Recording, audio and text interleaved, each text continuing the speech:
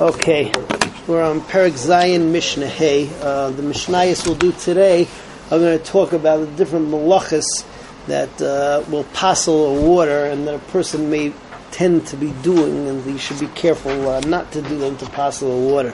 The first two Mishnayos deal with a guy who borrowed a rope, or has a rope, and he's using the rope to draw the water out of the wellspring. Now he wants to give back the rope after he already poured out the water.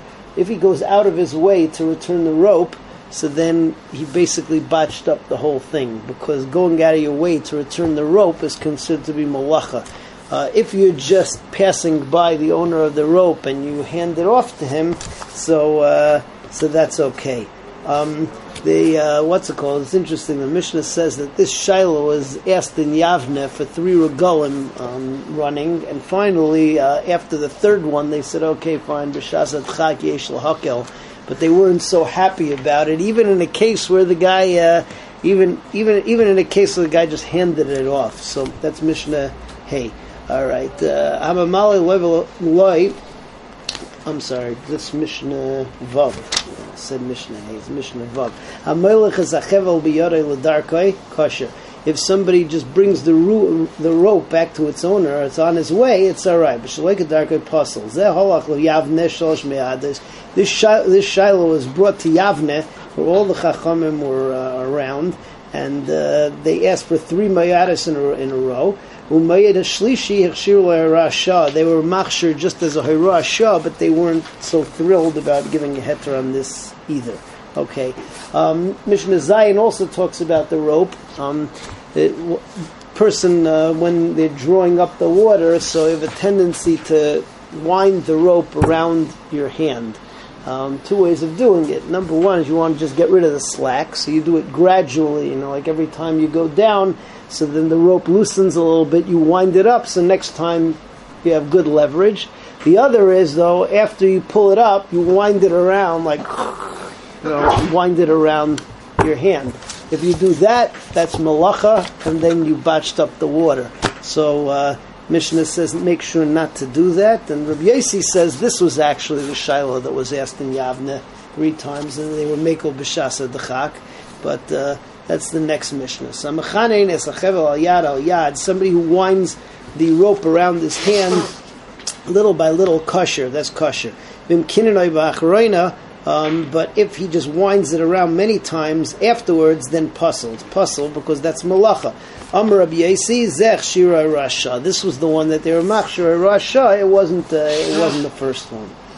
Okay. Now the Mishnah goes on and talks about cases where somebody did something with the bucket after he filled up the water. So first of all, let's say he fills up the trough with the bucket. Now he has the bucket of kli cheres, and he takes a kli cheres, he stores it away so that he can fill up more water.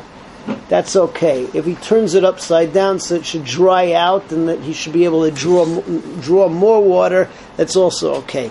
But if he puts it away so that you're going to be able to sprinkle the mechatas, or that you're going to be able to have it for a later date, that's also considered to be malacha, and that will mess up the water. You passeled the water by doing that. The seder. The next case in the Mishnah is, let's say that you have in the trough of the mechatas, if you have shards of cheres, they're going to get in the way, all kinds of guk, so you want to take them out. So if the reason you're taking it out is so you can get more mechatas in there, so then that's l'tzerech, the milui, that's l'tzerech pouring the water in, that's fine. But if you're taking it out so that later on when you sprinkle it, this stuff shouldn't get in your way, so then that's a malacha, and that will passel the mechatas. So that's Mishnah Ches. Amatznias a chavish leitishaver. If you store away the chavis that you drew out the water with, that it won't break, oishakafa pia, or you put it upside down, amanas nagvel maloisba, so that it will dry up, and then you'll be able to fill up more with it again. So then kosher, it's kosher. Lo hilech ba'as hakirush, but if you're going to use it in order to take the mechata so that you could start to sprinkle it, then puzzle. Somebody who empties out pieces of cheres from the bottom of the trough, b'shvil shetachzik mayim harbe, so that the trough will hold more water. That's ksherim, because then you're doing malacha l'tzarech the milui. V'im b'shvil shlo ma'akvim oisei b'shashu zayleif.